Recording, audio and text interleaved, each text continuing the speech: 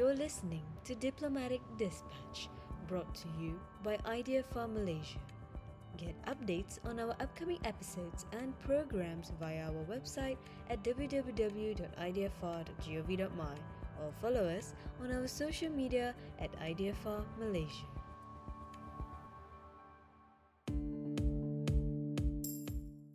International Women's Day is celebrated on the 8th of March every year. The date has been celebrated ever since the women of Soviet Russia managed to obtain universal suffrage in 1917. This year, 2022, the theme of the International Women's Day is Break the Bias.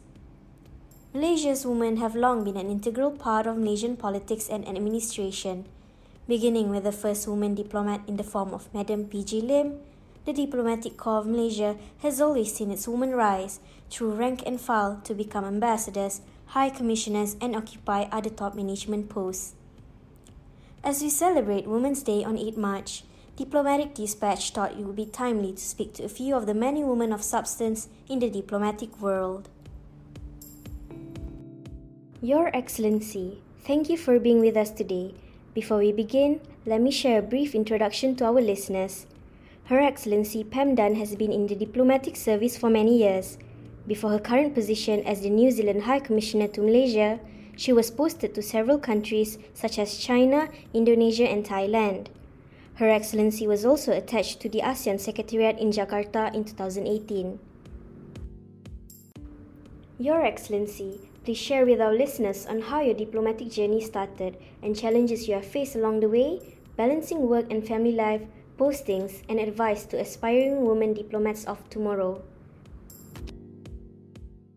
I've been a career public servant for quite a long time. I was one of the first women diplomats at quite a senior level to have time out to have a child and then to come back and work part-time. And I can talk about that later on, but it was quite innovative of the Foreign Ministry at the time to allow me not to work full hours. So that was something I really appreciated and was quite important for me in order to maintain my diplomatic career. So we do time offshore and we do time off back in New Zealand. So I've done a mix back in New Zealand covering human rights, Southeast Asian affairs, North Asia affairs. So quite a variety of jobs within my own foreign ministry. New Zealand was the first country in the world to give women the vote back in 1893. Our current Prime Minister is a woman. She's actually the third woman to lead the country. Our current Governor General and our Chief Justice are also women. Half our MPs in Parliament are women. So there's quite a strong tradition of women in the workforce. So I think my situation is probably different from many other women diplomats around the world. And I'm enormously grateful for the trailblazers who went before me. Having said that, I think the Foreign Service was a bit slower than the rest of the New Zealand public sector change. Before my time, right up until the 1970s, if a woman diplomat got married, she had to resign from the Foreign Service. So for quite a long time, the senior woman had to make quite a difficult decision. And as I said, it wasn't really until the 1970s that you could combine a family life and be a diplomat. Now, of course, you can do both. So for me, I didn't feel like I was alone in that situation. That's not to say everything in the Foreign Service back home is now fine and easy for women. My senior management team are doing quite a lot of work on gender pay gaps. And I'm not sure what the situation here is, but men and women get the same pay for doing the same job, of course. But what we have found in the Foreign Ministry is there's a gap where there's more men in senior roles while women occupy the lower level roles. And at my level, at ambassador level, there's only 34% of ambassadors who are women, even though women make up almost 60% of the entire Foreign Ministry and heavily dominate. So for me, I would say juggling work-life balance was the most challenging thing in my career. I personally took time off when my son was young, something which I do not regret whatsoever, even though it put me behind my peers in terms of seniority. When I returned to work, I wanted to work part-time 3 days a week. So as I said earlier, I became the first mid-level officer to do what we call a job share. And I did that with another woman officer. She only wanted to work 2 days a week. So combined, we were one full-time position. Now, at the time, I remember a lot of managers said, it wouldn't work. We need you in the office every day. So I do want to pay tribute to that one manager who was willing to take that risk and took both of us on. He ended up being enormously pleased with the arrangement because he found that part-time staff actually work more efficiently than full-time staff. You know, he would comment that the full-time staff would take coffee breaks, they'd chat with their colleagues, they'd read the newspapers, whereas he noticed the part-time staff were just with their heads down, trying to get everything done before they left for the day to pick up their children from school. So I would encourage any managers listening to consider allowing more flexible arrangements for staff. You know, you will get a lot more out of them if you can find ways that allow them to do their job in a way that best suits them. Asia's incredibly family friendly, and childcare is both good and affordable. So if anything, it's probably been easier achieving the work-life balance in this part of the world. And we in the High Commission, we're always telling our colleagues back in Wellington to, apply for a posting to Malaysia, come to Malaysia, because the home help is great and it's a safe and place for young families, and those are really important decisions to make when you apply for a posting, the living conditions, the schooling, the healthcare, and so on. They play a really major role in deciding where to go. And I think, Asia offers a lot of that. In general, my advice would be to put people first, put your family first, and then these other things will then fall into place. If you ask me what advice I would have given to my younger self, I think I would want to say, be more confident. I think if I got a do-over, I think I often just lacked the confidence to apply for certain jobs when I was probably more qualified than others.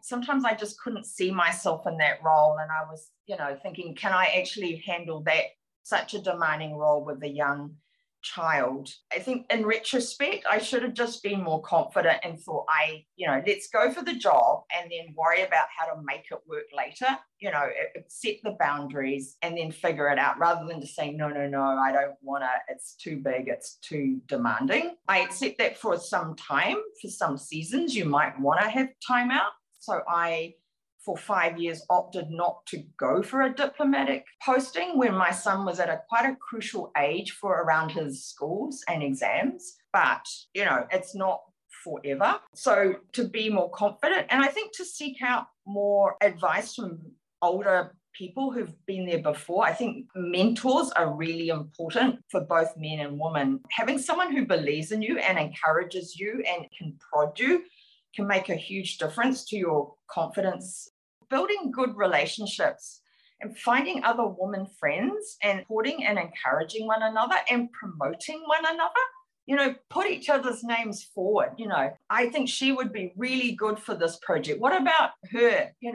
I know that she's had time off for having children, but, she's really good. She's got these skills, and I think we just need to be more proactive about supporting one another. And if you're a senior woman officer, reach out to the younger ones. Sometimes they might be a bit shy, but I just find, they're really responsive. If you just say, hello, welcome, tell me more about yourself, just having the kind of a coffee time with them. And I think they find it, I certainly found it really enormously helpful having someone older to use as a sounding board. So being a woman diplomat can have its challenges, but it's such a rewarding career to represent your country in different parts of the world. And I would just really encourage any young woman listening to just go for it. Thank you, Your Excellency. Allow me to introduce our next guest, Ms. Intan Zurina. She is currently the Undersecretary of the Administration and Security Division at the Ministry of Foreign Affairs. She has been in the service for almost 20 years, and her previous posting in 2006 was to the Malaysian Embassy in Manila, Philippines. Ms. Intan, without further ado, please share with us your diplomatic journey. I remember during that time when I was interviewed by an interviewer from Wisma Putra. It was a session in Intan Bukit Kiara. That was during DPA time. Yeah, I remember the interviewer sort of like warned me. She told me that, as a woman in Wisma Putra, you would need to sacrifice a lot. There are times whereby you have to sacrifice your family life. Even many in Wisma Putra, the ladies have opted not to have a family, not to have a husband or children, because the ministry life is very demanding. It's a very demanding master, and it will require your full commitment.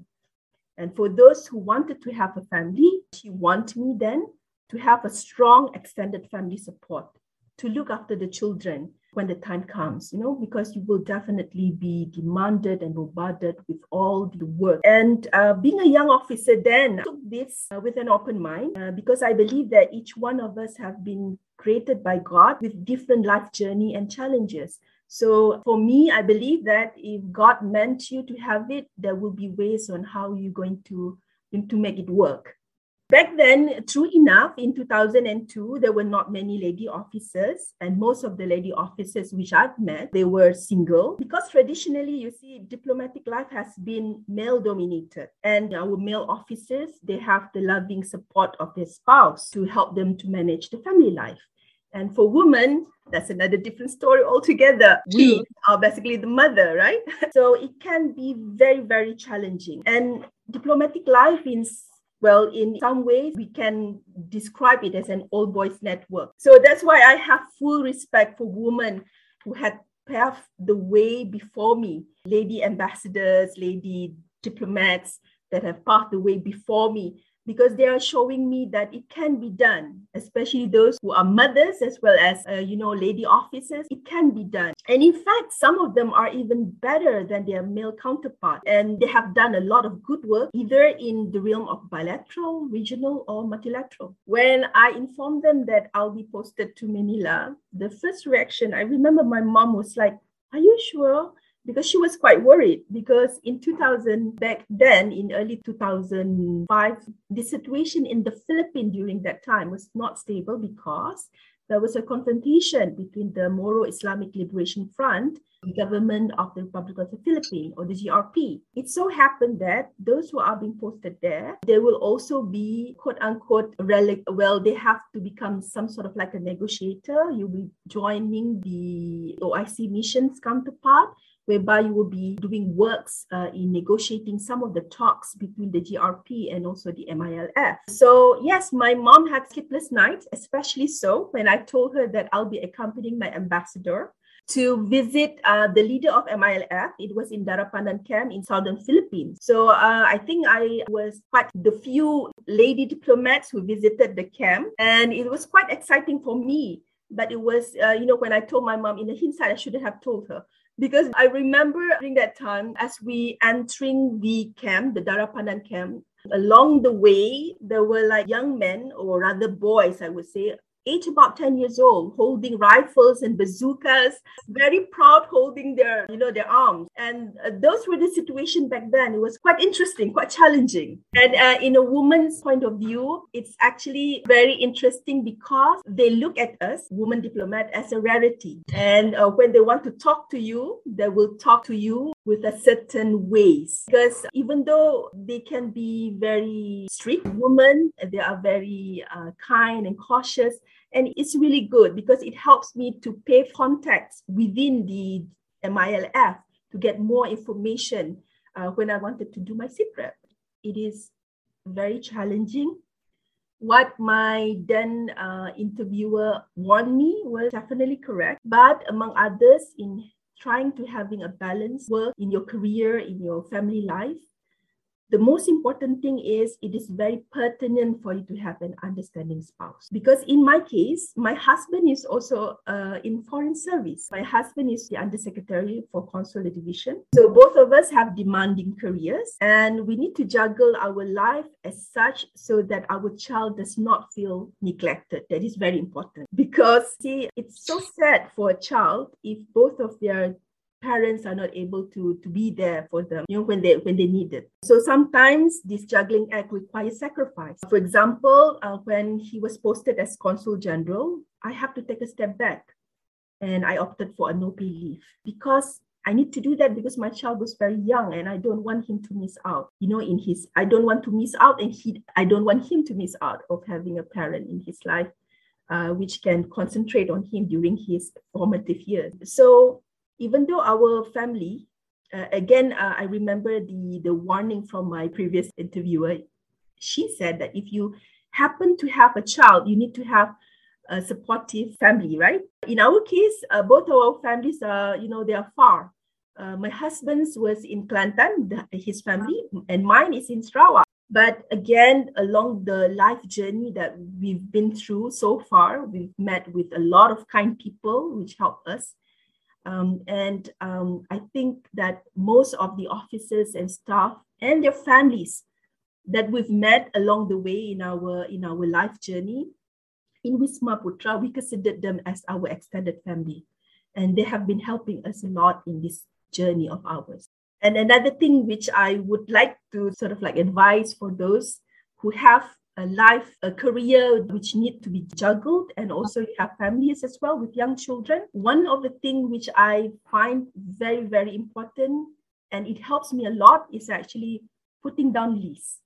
Every day before I start to work, I will put down lists, a list of to do for work, a list to do for family life. And from there, I look at the list and I will look at what I need to prioritize. And that's how I juggle. Sometimes just yesterday, I went back home. It was already nighttime. And then my son needed to have some chicken soup because he was not feeling well. And then my officer was calling me. I need to clear something a minute. So you need to multitask. Another thing is you need to multitask. So I was clearing the minute. At the same time, I was doing laundry and I was cooking. You have to multitask. Usually when I have this kind of subordinates or colleagues that come for me, for an advice, how to go about this. I ask them because for different people, different situation. So I will ask them, what is your priority in life? Can your existing challenge, you can weather it with this current life situation at the moment? If not, you have to, stand back and see what are the things which can make it work. For example, in my case, both of us have demanding careers. Sometimes I need to take a step back. Sometimes my husband needs to take a step back. So these are the things which they need to look at their life situation, and only them can be able to sort of like decide what they need to do in their life. Because you cannot have all. Sometimes there are times when you have to choose what needs to be done, what needs to be prioritized. For those ladies, they are out there who aspire to become a lady diplomat. For me, as a lady diplomat, I feel that this career is very rewarding because you will have the opportunity to be on the front seat of history. You, as a diplomat, are also historians in your own right. So it is very rewarding. But at the same time as well, for those who wanted to be a lady diplomat, you need to be prepared to work hard, even harder than your male colleague. You need to be able to juggle life, not all, because you have to juggle both your career and your family life as well. And if you have children, your children as well. And you need to be prepared to sacrifice, be it time, be it money, and sometimes, my dear, love. And you need to be able to always be positive. And at all times, you need to be kind. Because everyone that you meet is actually facing their own battle that you know nothing about. And therefore, be kind. Thank you, Your Excellency and Miss Intan, for the wonderful insights. To conclude our session today, Diplomatic Dispatch would like to wish all amazing diplomats out there a happy International Women's Day.